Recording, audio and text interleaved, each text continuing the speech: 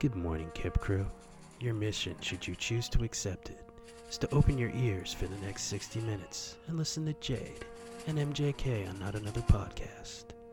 This message will self-destruct in 5, 4, 3, 2, 1. In a world where podcast is spelt with 2 T's, unlikely heroes Jade and MJK come together to talk about stuff and try to get sponsors for their weekly show. This is Not Another Podcast. Oh, you nailed it. Thank you, Kip Crew, for accepting your mission of listening to another episode of another podcast. Yeah, we fucking done yet? That took forever.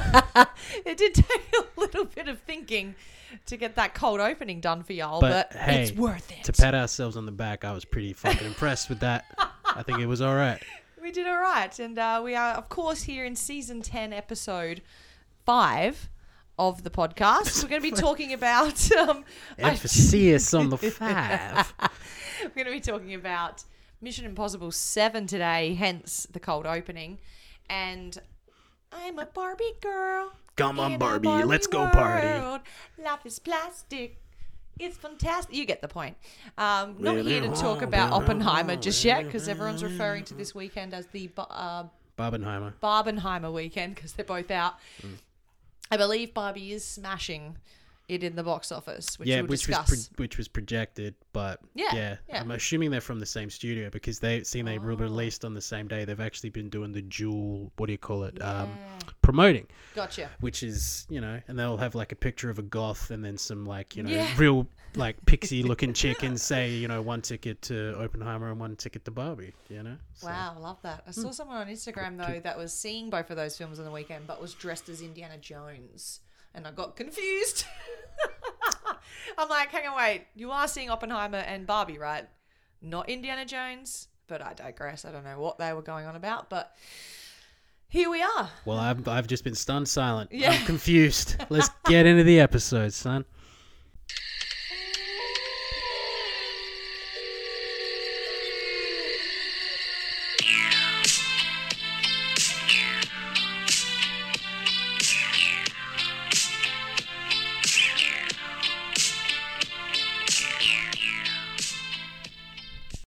Rock, paper, scissors, shoot!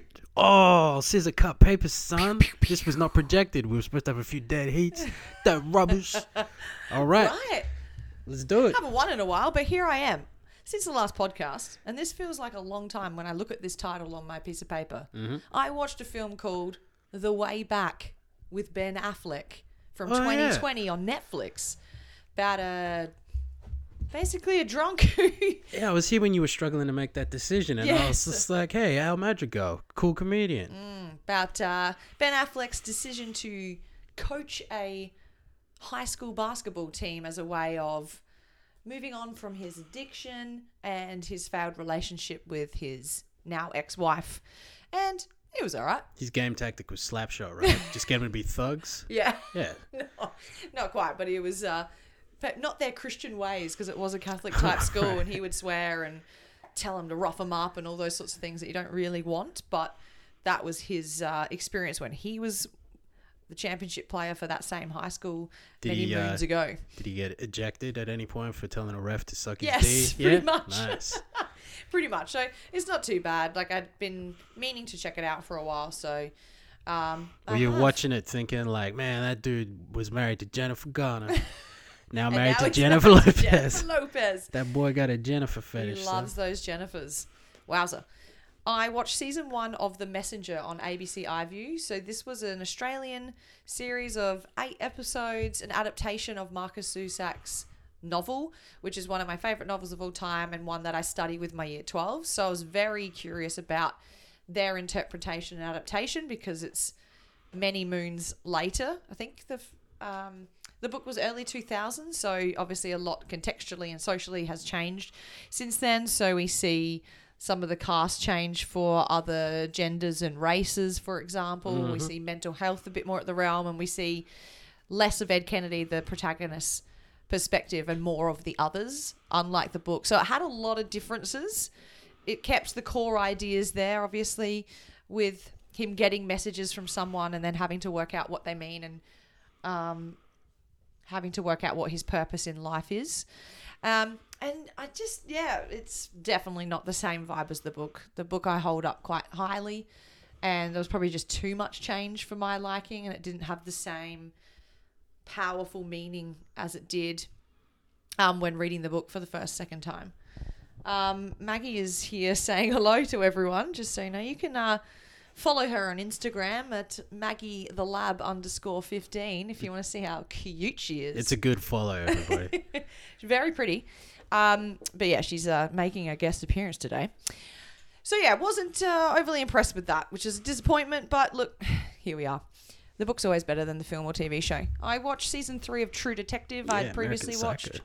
season 1 and 2, and then because season 2 was not as good as season 1, I kind of put off watching the third season, even though they're all singular and separate from one another. And we know how much of a Stephen Dorff fan you are, so it's like, whoa, how could you be putting that off?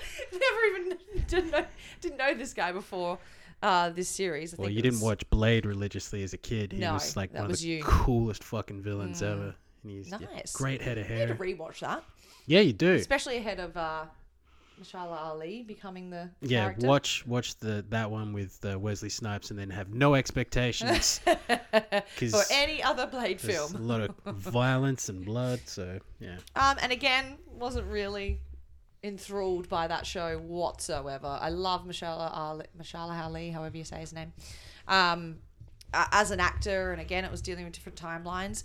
What I am excited for is season 4, as it's an unknown actress and Jodie Foster at the realm, so that could be interesting, but we'll see where they take it and if they've looked at how these other series are being reviewed. I thought you were gonna say, look where they take it and see if they gay it up or something. I was just like, all right, hold up. Just the way you Jodie were Foster's bobbling in it, your but head. yeah. I was just like, here comes the gay reference. So yeah, that was on Binge, and that's where all the other seasons are. HBO. But if you haven't seen any of those series, I recommend, and you would too, watching season 1 with Woody Harrelson and Matthew McConaughey. Stupid good. Stupid good. This was like right on the cusp where McConaughey stopped doing all those rom-coms. Rom-coms, yeah. And everyone was like, oh yeah, this dude can act. Let's watch him more closely. Then Scusi and I watched The Usual Suspects from 1995 on Stan or wherever we found it, because we've got a bit of a list, as you know, of classic films that either both of us or one of us haven't seen and have always wanted to watch, and we're watching them together. Kevin Spacey, Stephen Baldwin, is it yes. Benicio del Toro?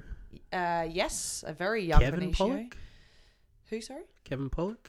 I can't remember. All right. Anyway. Yeah, it's obviously a classic. You've seen it before as well. Kaiser Soze, baby. Yeah, that's him. And that's the baddie in the end. And it's got a few twists and turns. And I picked a couple of things. Remember how I talked to you about how Kevin Spacey has the limp? Mm-hmm. And then I made a connection of all things to Scary Movie. Mm-hmm. And you're like, yeah, but that's the point. Usual Suspects influence so many other shows and films. And I go, okay, I see this now. Just that run at the end where the guy has the flashbacks and realizes that he got conned. Yeah. That's been adopted into so many TV shows. Of course. Either as parody or and movies, but yeah, either as parody or it's just like it's a thing you do. It's like, and I think that's the Kaiser Soze method though, or something they call it. Oh wow, that wouldn't surprise me. Yeah. Yeah. So I enjoyed that. That was good. He had seen it before, and he remembered sort of the twist at the ending, but nothing else and how it was set up. So he was watching it from that. Yeah, Pretty sure he was asleep for some of it. I was gonna say, I hear you snoring, bro. Your boy was a snoozy boy. But yeah, I genuinely don't remember too much about it. Yeah. I remember liking it, and then the ending It's a cool cast. being dope, and yeah. But definitely, if you haven't seen it, on the Definitely check it off as a classic. I finished season 7 of The Office. This is sort of when you had started moving around. I was watching that season and the last episodes with Moving with around? Steve Carell. Moving in, sorry. Did I say moving around? Yeah. Well, because you were moving around the space when I'm watching it. That's what I had this in is mind. okay. Yeah, this You is know, true. I speak often without too much thinking. I'm just speaking. So sometimes I get Noise. muddled up. I don't have a script. Hello. We Hello. are a reality show here. Come on. Even those have scripts sometimes. But yeah, this is the last with Steve Carell. So there's 2 more seasons to go after this, and I've only just watched the first episode 8. I wanted to give it the first episode of season 8. So I'll get to that eventually. I also watched season 1 of The Diplomat on Netflix with Kerry Russell, and the other guy I've seen in other things, but I couldn't tell you his name or what they were. The drawing card really was Kerry Russell and it being the producers and creators of The Homeland. West Wing. Oh, West Wing. West Wing, so that's got some good writing in terms of political drama. I didn't absolutely love it. I think Kerry Russell was very impressive. I never watched The Americans, so I haven't watched her in something dramatic in a while. Oh my God. Except Cocaine Bear. Yeah, that was Which was pretty dramatic. Not so serious. You do need... I'll watch The Americans with you if you want, because I fell off a cliff with that. Oh, okay. Yeah, right. Yeah. I'd be keen to watch it. With a bunch of other shows that I was fully into, and then just, I moved states, and it was just like... Made it hard to keep track. Yeah, and then when you, fall behind on things, Yeah. the recommitment's rough, so... Very much so. I watched a film called The Banker on Apple TV with Anthony Mackie. Yes, yep. yes. And Samuel L. Jackson. Real Nick- story about 2 black guys in the 60s, early 60s, who were looking to buy a bunch of real estate and to own property, but couldn't really do that in terms of signing paperwork or getting loans, etc. So they hire a white guy played by Nicholas Hoult to be the face of their business, so that people would sign off and go, yeah, here's our money. Here, invest with us. So it's quite interesting, and obviously a little bit there about the oppression of people of colour. So I thought that was quite good. Not overly amazing, not inspiring anyway, but just another story of how these people were oppressed. Did Samuel L. Jackson say motherfucker a lot? Not that I recall. Oh. Not that I recall. Then the next classic film that Scusi and I watched was A Time to Kill, the year after Usual Suspects, 1996. Available there on Netflix, starring Matthew McConaughey, as we've just mentioned. His one of his very first roles. Mm-hmm. So it was a bit of a gamble to put him in. Samuel L. Jackson again, and Sandy B, Sandra Bullock, the one and only. We love her on the podcast. So I was pretty sure I'd never seen this before. And in watching it, I can confirm that. But I've always been drawn to that because of the cast and it being sort of about a trial of Samuel L. Jackson's character, who murders a couple of very bad rednecks who rape his daughter. And you're kind of going, well, I understand why Samuel's going after these guys. Pretty cool thing to do. It was a I forget the author who wrote the book, John Grisham. Oh, Grisham novel. Yeah, he wrote the book, and it was an adaptation of that. It did have a bit of controversy at the time, because it's like the whole movie is fighting for Samuel L. Jackson to get away with murder, even though he had good reasons, I'm putting that in rabbit ears, to do it. He still just blatantly murdered someone in, what do you call it? Cold blood? Cold blood. I was going to say cold open. Oh, your mind's on something, son. See? Yeah, and I can see where they're coming from. Like, yes, we can see why I did it, but you also killed someone, so you probably should serve some time. Completely justifiable. I love the response. For a second, when you said, what's the movie called? A Time to Kill. I thought, I forget what the movie's called, but I'm pretty sure it's got Kill and Time in the title, which is also a Samuel L. Jackson movie, and Gina Davis. And I was like, yeah, I didn't know this was a classic. Oh, yeah. Brian Cox and shit, where she's she's, lost her memory, and then she started getting her memory back, and she's like, oh yeah, I'm a sick assassin. That's right. I've seen bits of that. That's cool. But yeah, I really enjoyed that, and so crushing on Matthew McConaughey and that young McConaughey with his swag. Ooh, and him and Sandy B totally dated during that and for 2 years after. Mm-hmm. Oh, and Ashley Judd has a small role in it as well, and funnily enough, Matthew McConaughey and her were dating before the film was shot. Man, that guy's, Well, he's, like you said, the charm. So pretty. Mm-hmm. Then I watched The Menu. Yeah. On Disney. This is going to come up on your list probably. Correct. We'll talk about it then. Beautiful. Missin Impossible, talking about that later. Barbie, talking about that later. Then yesterday, coming back for the end of my holidays from Sellex Beach, I finished the PlayStation 4 game, The Outer Worlds. Finished the main storyline there in my complete exhaustion. And I finished season 4 of Jack Ryan on Amazon Prime, the last season ever of the show, with a very satisfying end. 6 episodes, Is that really good. James Gunn's taken over the DC universe? And on that note, we're switching over to you. All right. It's a great little segue. Nice work, everybody. Hey, thanks for coming. All right, so I watched on Netflix Tom Segura's latest comedy special, Sledgehammer. I enjoyed the shit out of it, but literally the whole thing is an inside joke, really, of stuff that you would only know if you listen to his podcast that he does with his wife called Your Mom's House. Okay. Yeah. But hey, it worked for me, and I kind of appreciated all the nods to being a loyal listener and getting all that stuff out. Jadis. Loyal listener. Been watching the shit out of some Paramount Plus. Mm-hmm. You're welcome. And your boy watched Dexter New Blood. You did. I think I came home and you were watching episode 5. I was like, you've watched this many already?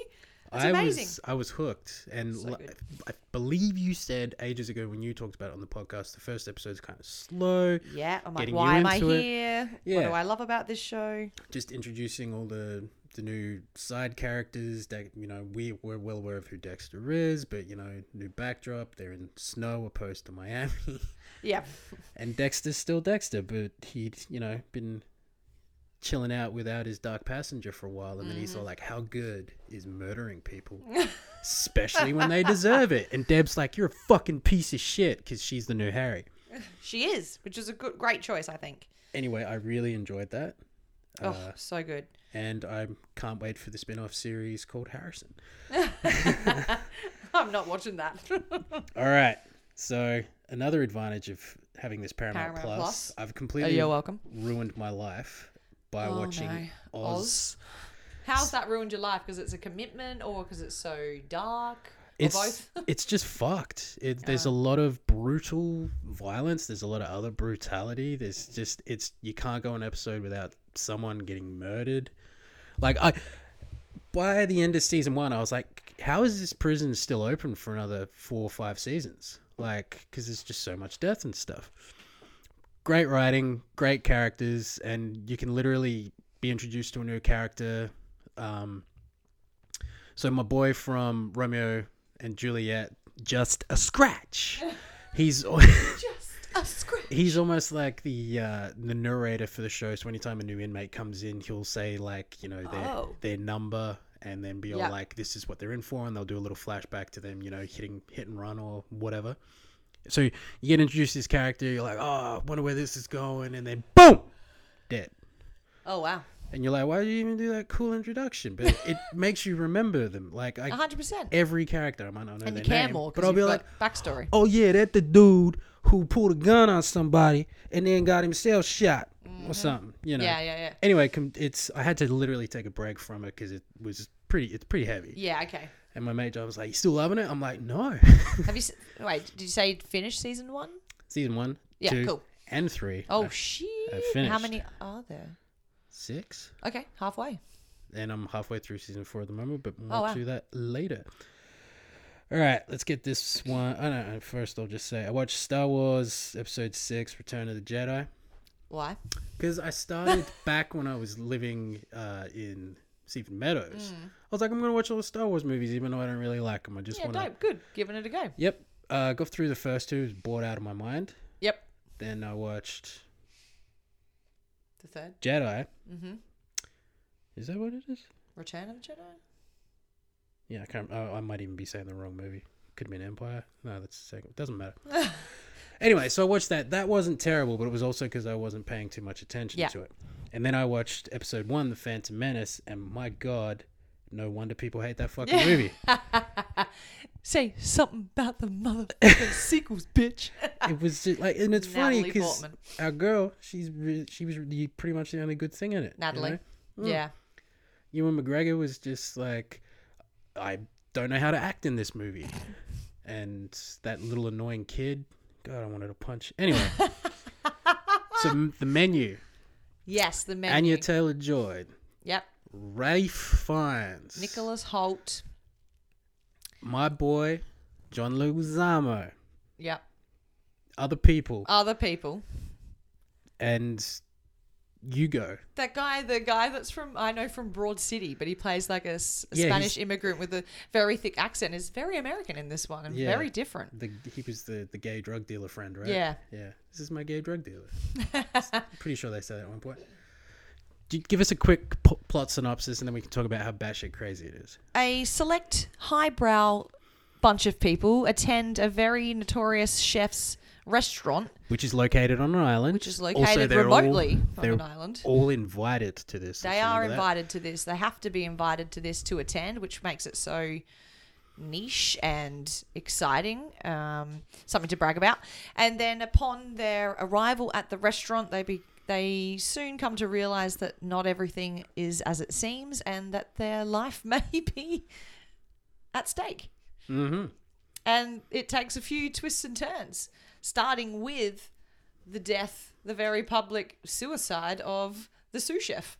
Mm-hmm. And you're going, hang on, wait, this is not... I thought maybe they were going to go into a thing of like, this is cannibalism. You're eating other dead sous chefs. Yeah. But then it just keeps going. That's where when they did that, I was like, firstly, they're not going to have all that much time to prepare the body. Like, how long they're going to be there for? And essentially, Ralph Fiennes, as the main chef, has a bit of a vendetta against each of these people for being very selfish and self-centered, and ethically not making the right decisions in their life for whatever reason. Everyone except for the call girl. Yeah. Anna Taylor-Joy, who ends up there at last minute, sort of by mistake. She's not invited there. Nicholas Holt's character brings her after his date dumps him, which is something she learns later. And and he was privy to what was going to be happening, so he took and he didn't stop any such a douche.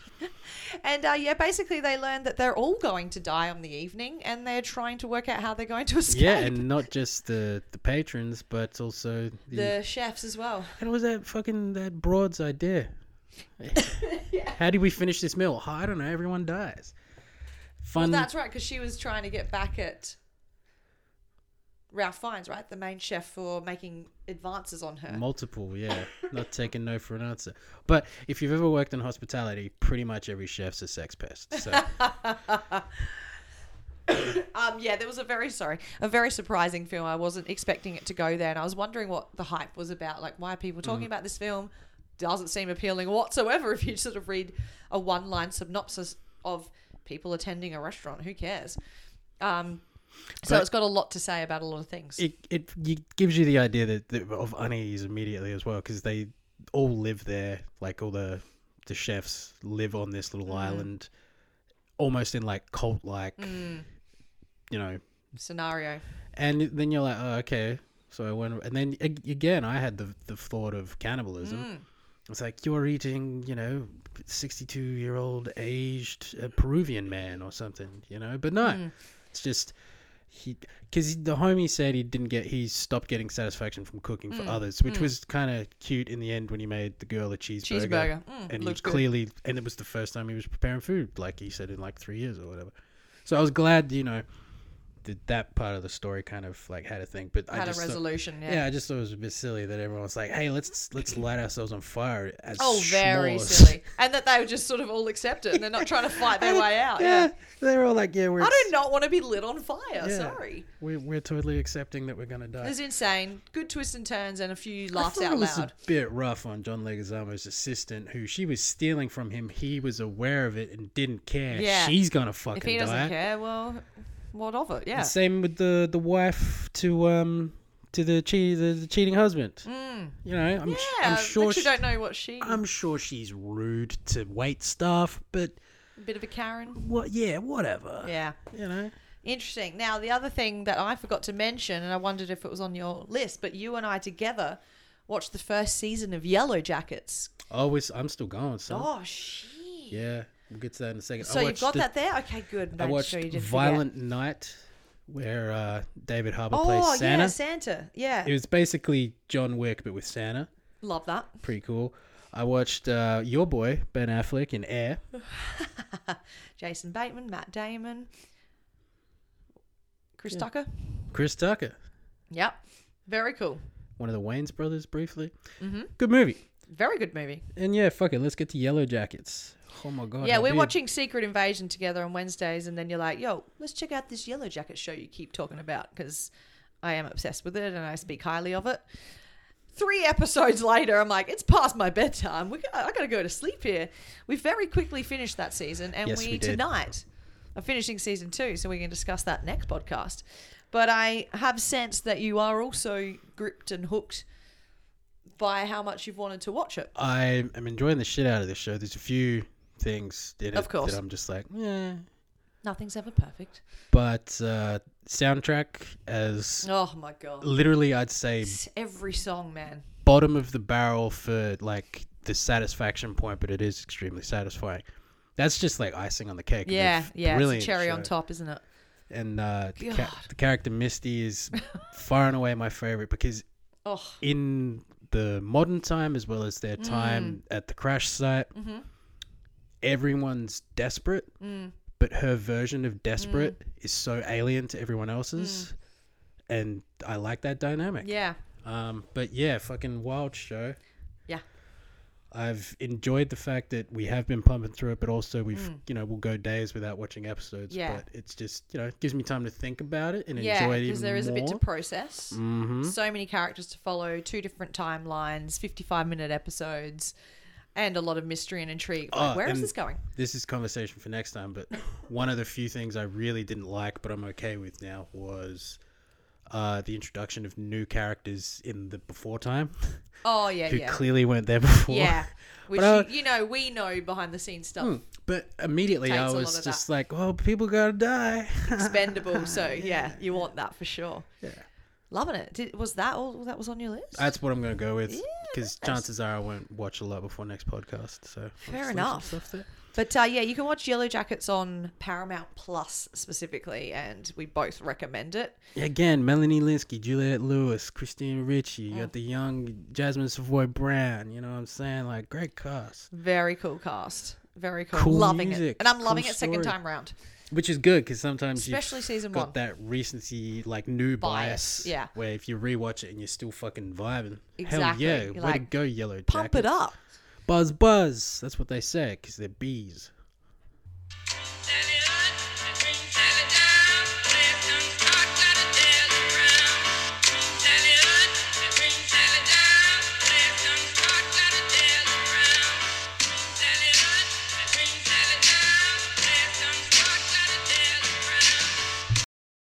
The time begins at the end of the first question. If you choose to accept this message, will What self-destruct. is the name of the microscopic universe Ant-Man travels to when he goes subatomic?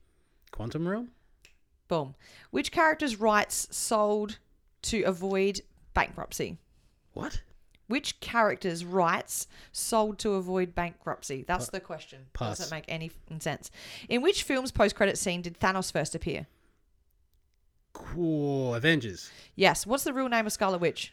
Wanda Maximoff. In which film do we finally learn the backstory of how Nick Fury lost his eye? What film? Yep. Captain Marvel. Yes. What's the name of the treaty which divides the Avengers into opposing factions? The Sokovia Treaty? Close. Dang. So, yeah. Which of the Infinity Stones is hidden on Vormir? Pass. What metal are Wolverine's claws coated Adamantium. with? Yes. In the Ant-Man, Darren Cross developed a shrinking suit similar to one worn by Scott Lang. What was it called? Yellow Jacket? Yeah. What German airport does the Clash of the Avengers take place? Oh, pass. Who was the villain in Thor: The Dark World? Oh, You can the- answer that one. the elf homie. Fuck. I'm not going to think about it while this alarm's going. Well, let's go back and do a count of what you've got here.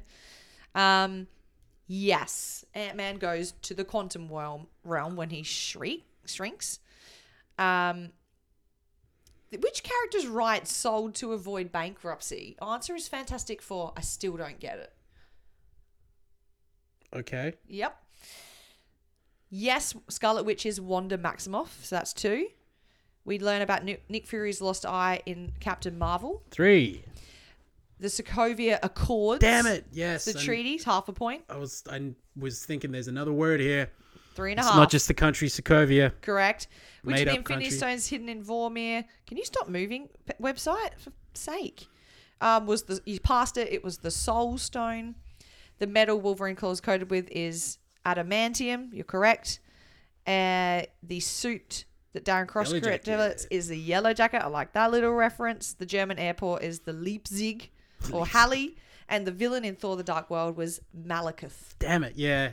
Again, I think this question's come up before. How many did you get? 5, I want to say. Yeah, because of The yellow jacket. was the Yeah. last one. Nice. Not too bad. Not too shabby. How you feel about that? I mean, I've done better, but that fucking Fantastic Four question was That was dumb. not articulated well, and even knowing the answer, still don't get it. Nah.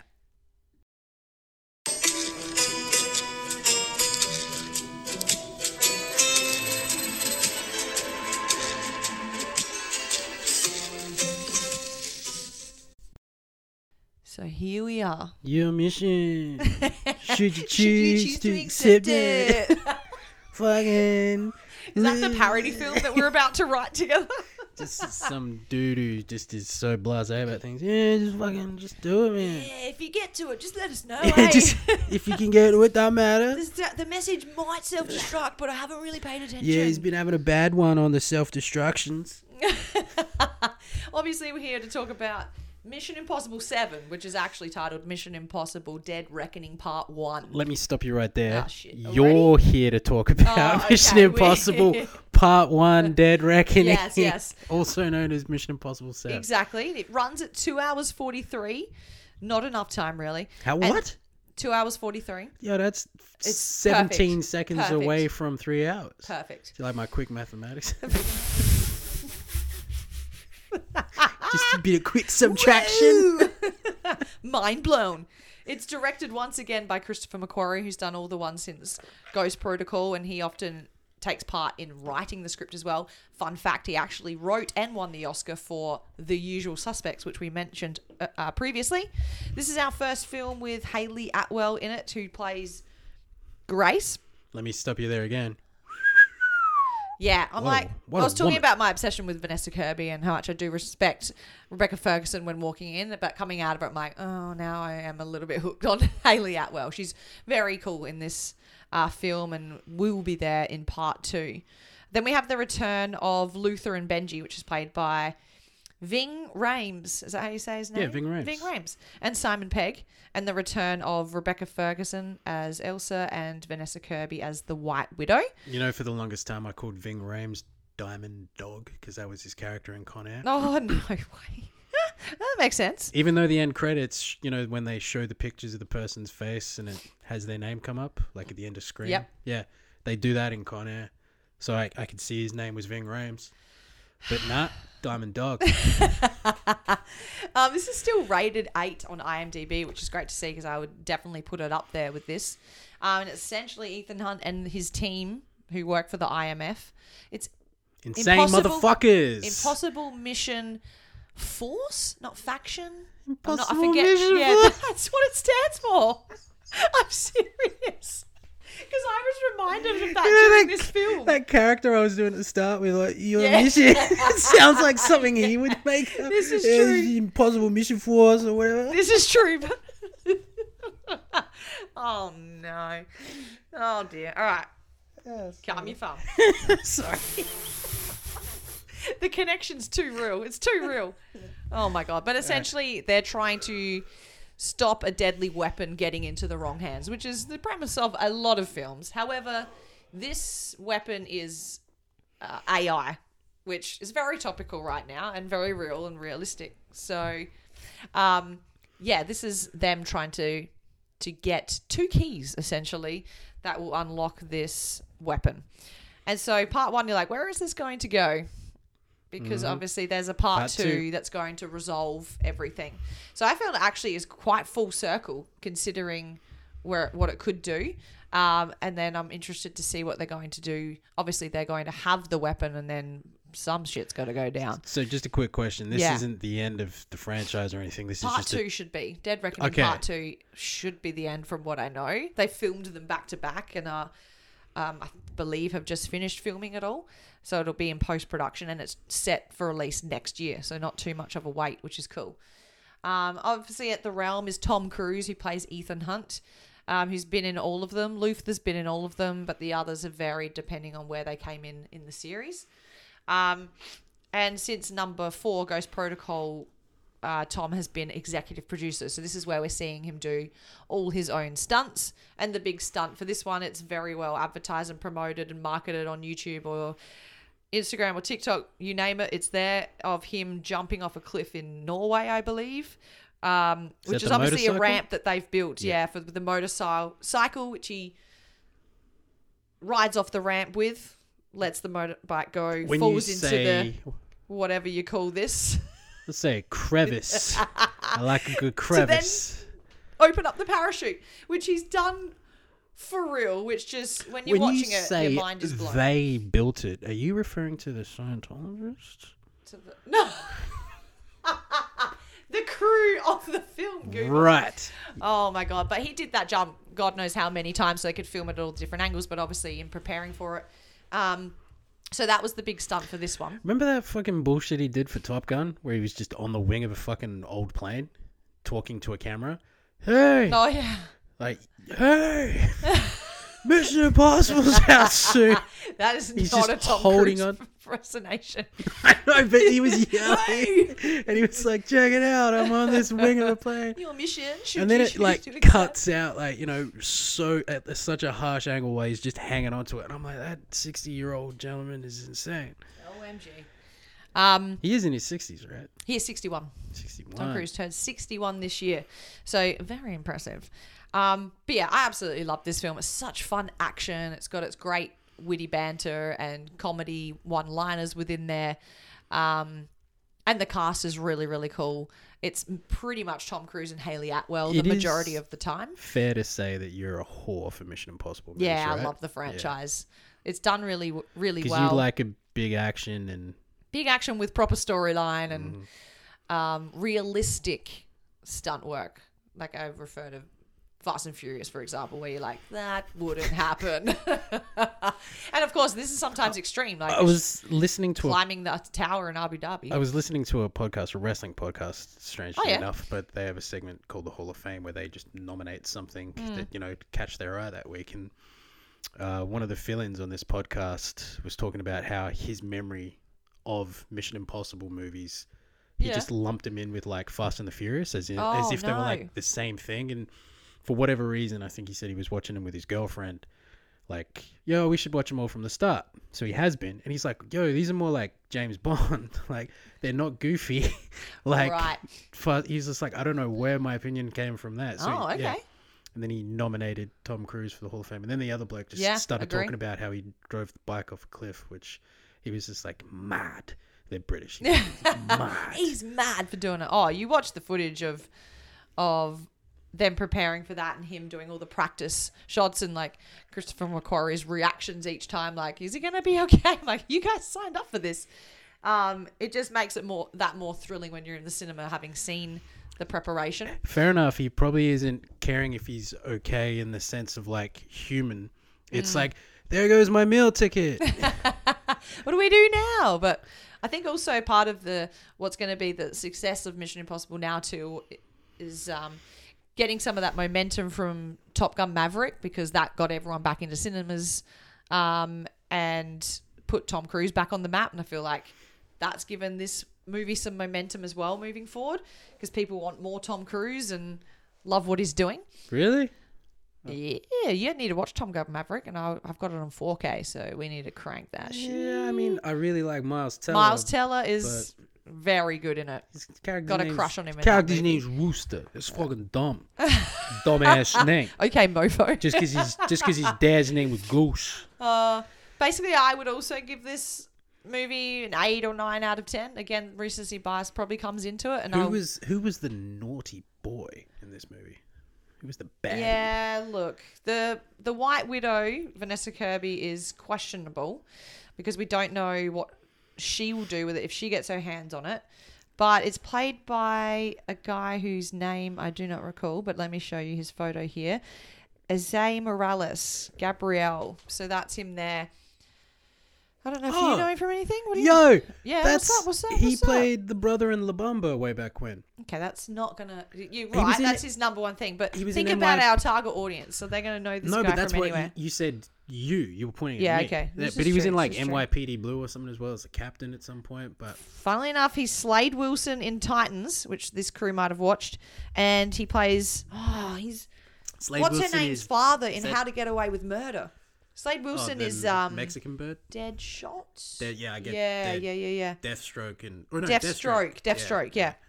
He's the big bad, and then his sidekick is Pom Clementef, who you know as Mantis in Guardians of the Galaxy. Or that one brief, like 2-second scene in Uncut Gems.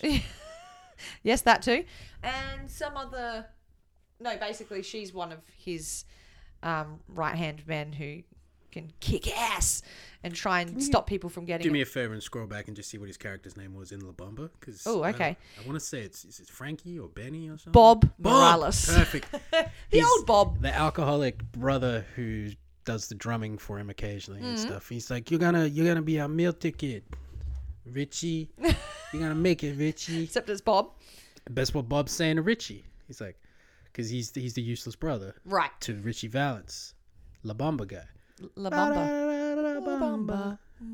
You know what he's most famous for? Dying in a plane crash with the big bopper.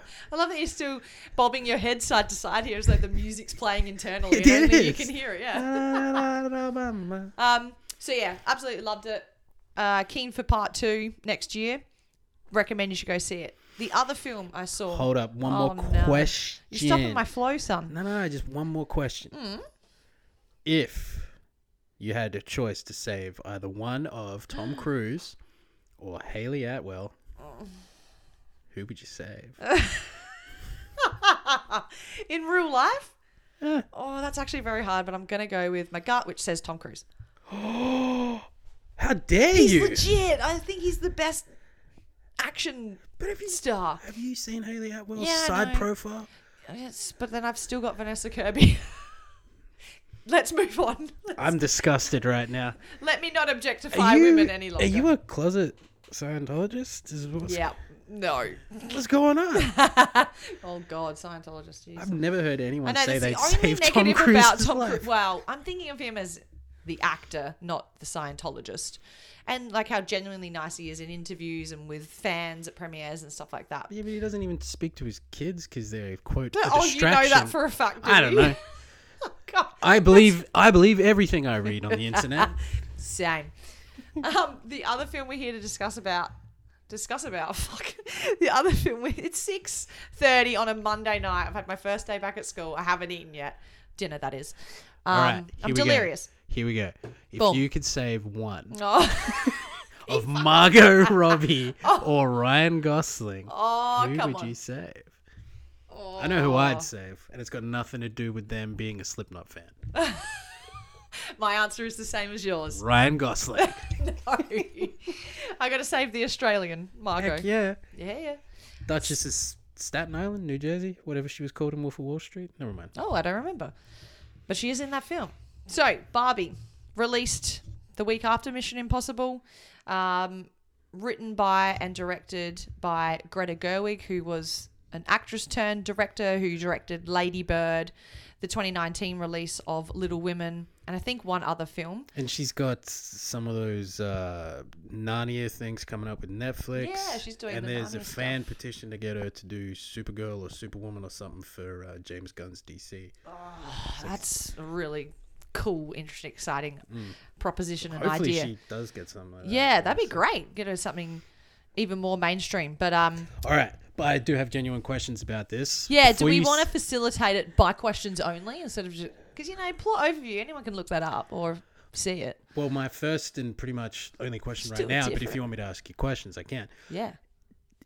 Just from what I'm seeing in the trailers, is it kind of like the Brady Bunch movie they did in the 90s where it's like they're completely like fish out of water, like they're their own existing little universe while there's the real world around them? Is Yeah. that what's kind of happening? Yeah. Cool, man. Yeah. It makes me want to see it more now because Oh, cool. those Brady movies were dope. Because I So never watched. stupid. I never watched the second trailer, so I didn't have too much understanding of what was going to really happen, or that they were going to go to the real world. I'm using rabbit ears again. The real world at some point. I hadn't seen that part, and people are like, "What's happening in the real world? Why are they there?" I go, "I don't know." the less I know, maybe better. Let's go in and didn't find know out. that either, only because of like the short teaser ones you see like between stuff when you're watching the footy or whatever. It's the only commercial television I watch. Yeah, gotcha. And I saw him there, like,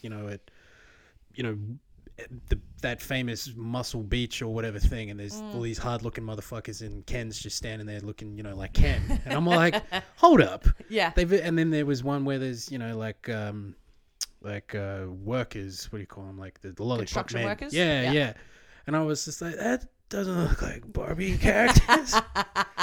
Yeah, so essentially we have Barbie world over here, but they can access the real world, and the real world and Barbie world influence one another, which makes sense if you think about it, because the people playing with Barbie in the real world will affect how they behave in Barbie world.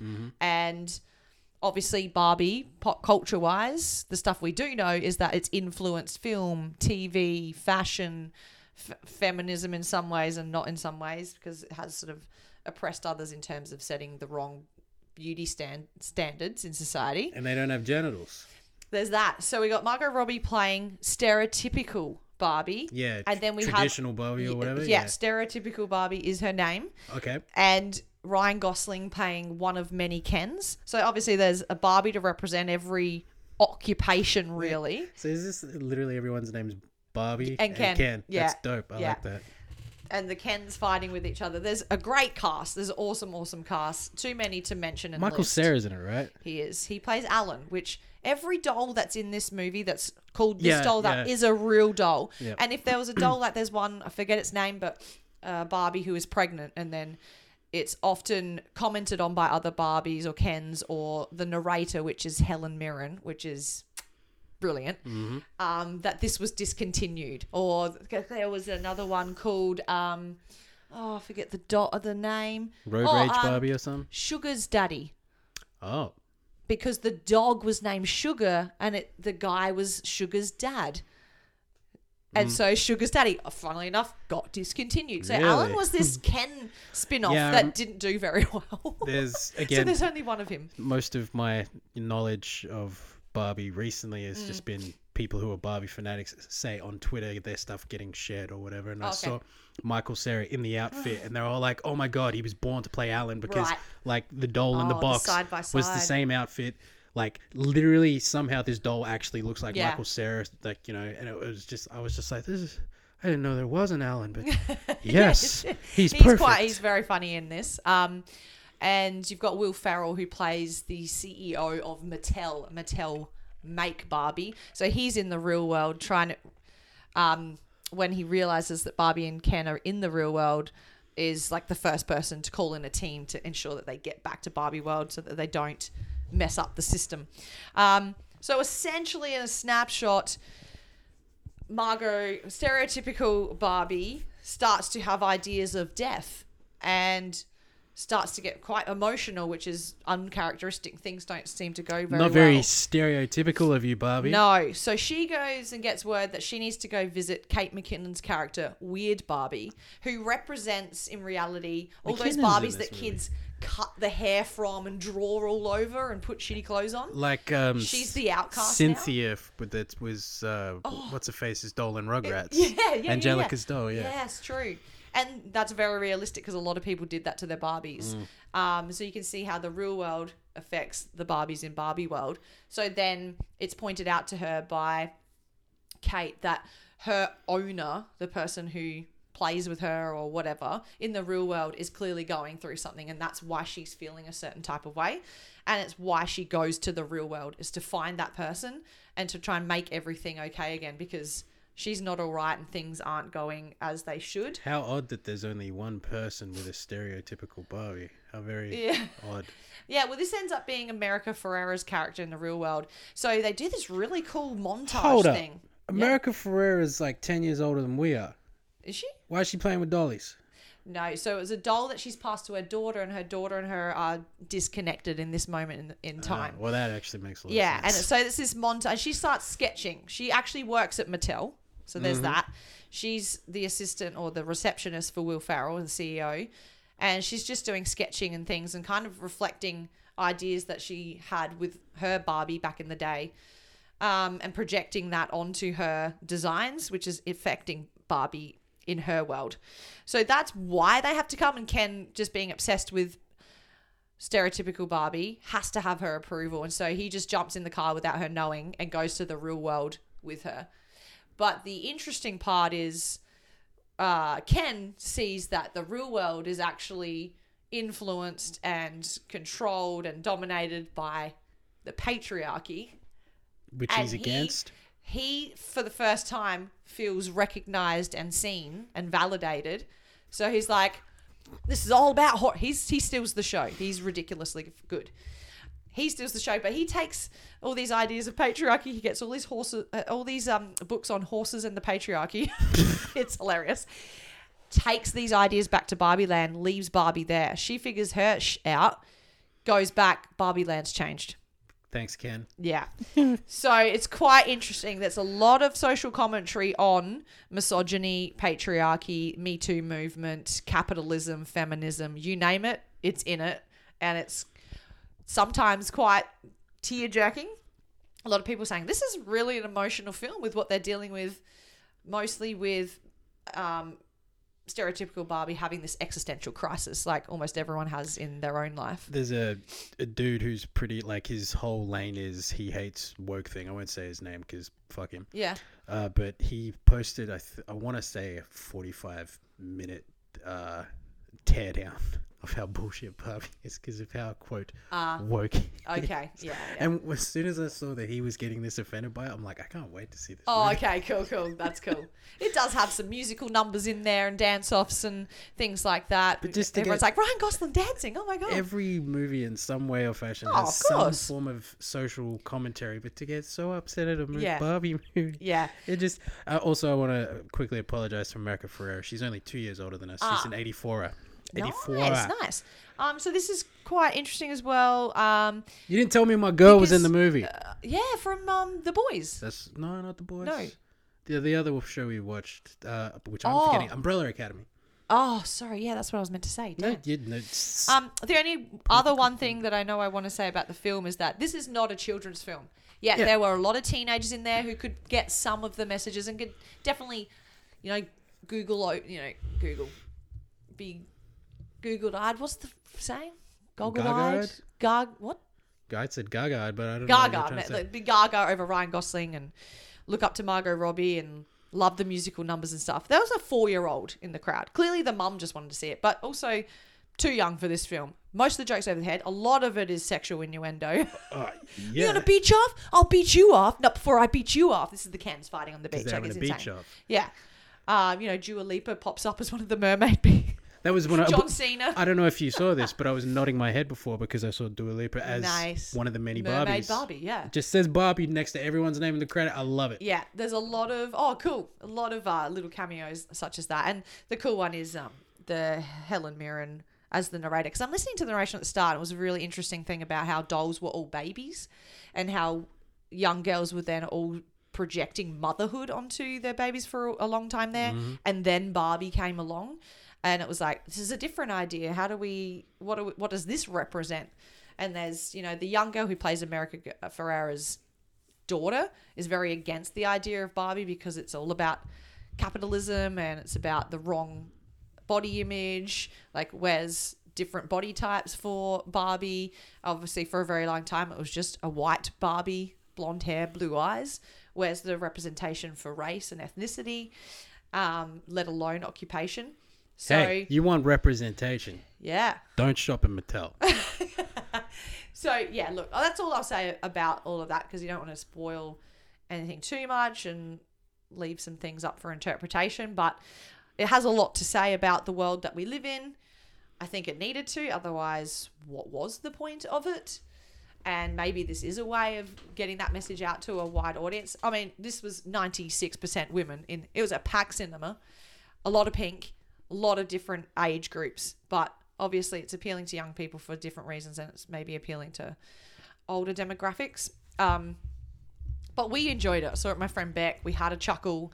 We really loved Marco's performance, actually. I was going to say before I finish, exceptional. You think not too much to play with stereotypical Barbie, but because she's going through the motions and understanding everything is not as it seems. She's very dramatic in a lot of pieces, silly in some, stereotypical in others, but has to really dig deep for a lot of stuff, which I was like, mad props to her and to Ryan for this one. 7.6 currently on the IMDb. Yeah. So mad props to Greta as well. Respect. She's actually on the next episode of Smartless. I'm like, I can't wait for that to become available so I can listen to it. So yeah, I do recommend it. Why not? And having not seen it, I just want to put it out there Yeah. that Ryan Gosling's been doing a killer job promoting this, and he corrected someone because they were like, "Oh, so what does Ken do for a job? He's a lifeguard, right?" And he's like, "No, Ken's occupation is beach." Correct. So, yeah. Which is a running joke in the film as well. So go check it out. Let us know what you think. When you watch it, I'll probably rewatch it with you. Yeah, well, You never I'm know. gonna go see it tomorrow. I want to come with. Oh, gotta call in sick.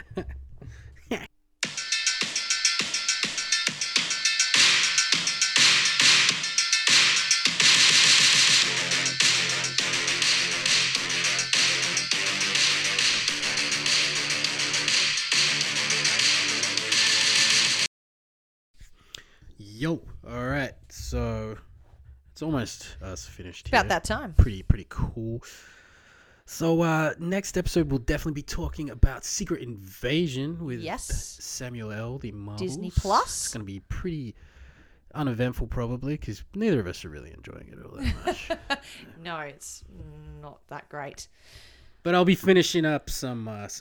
I've got some other stuff here on my list. We'll definitely be talking about Yellow Jackets Season 2. And then we'll both be all caught up. I'm both excited for Season 3. And yeah, what do you got coming up, Jade Marie? You finishing a book, motherfucker? Yeah, I'm reading Court of Roses by Sarah J. Maas. Love so Sarah I'm reading J. that. Maas. I don't have anything I'm playing yet because I've just finished Outer Worlds. So Love I'll see that what for I pick you. up Love there. it. You got something exciting to look forward to. Don't That's know right. What. Love it.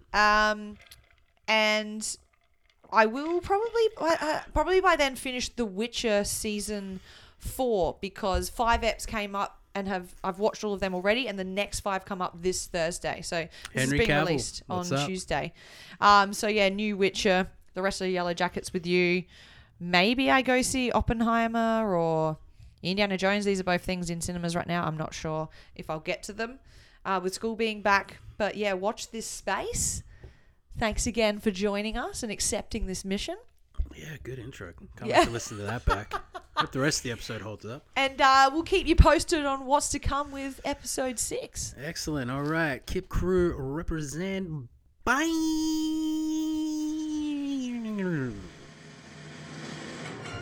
Thank you for tuning in to Not Another Podcast. Don't forget to check us out on Facebook or Instagram. All one word, Not Another Podcast with 2 T's. Or check us out on Twitter, Tweets by Nap. Wherever you are, good morning, good afternoon, good evening, good night.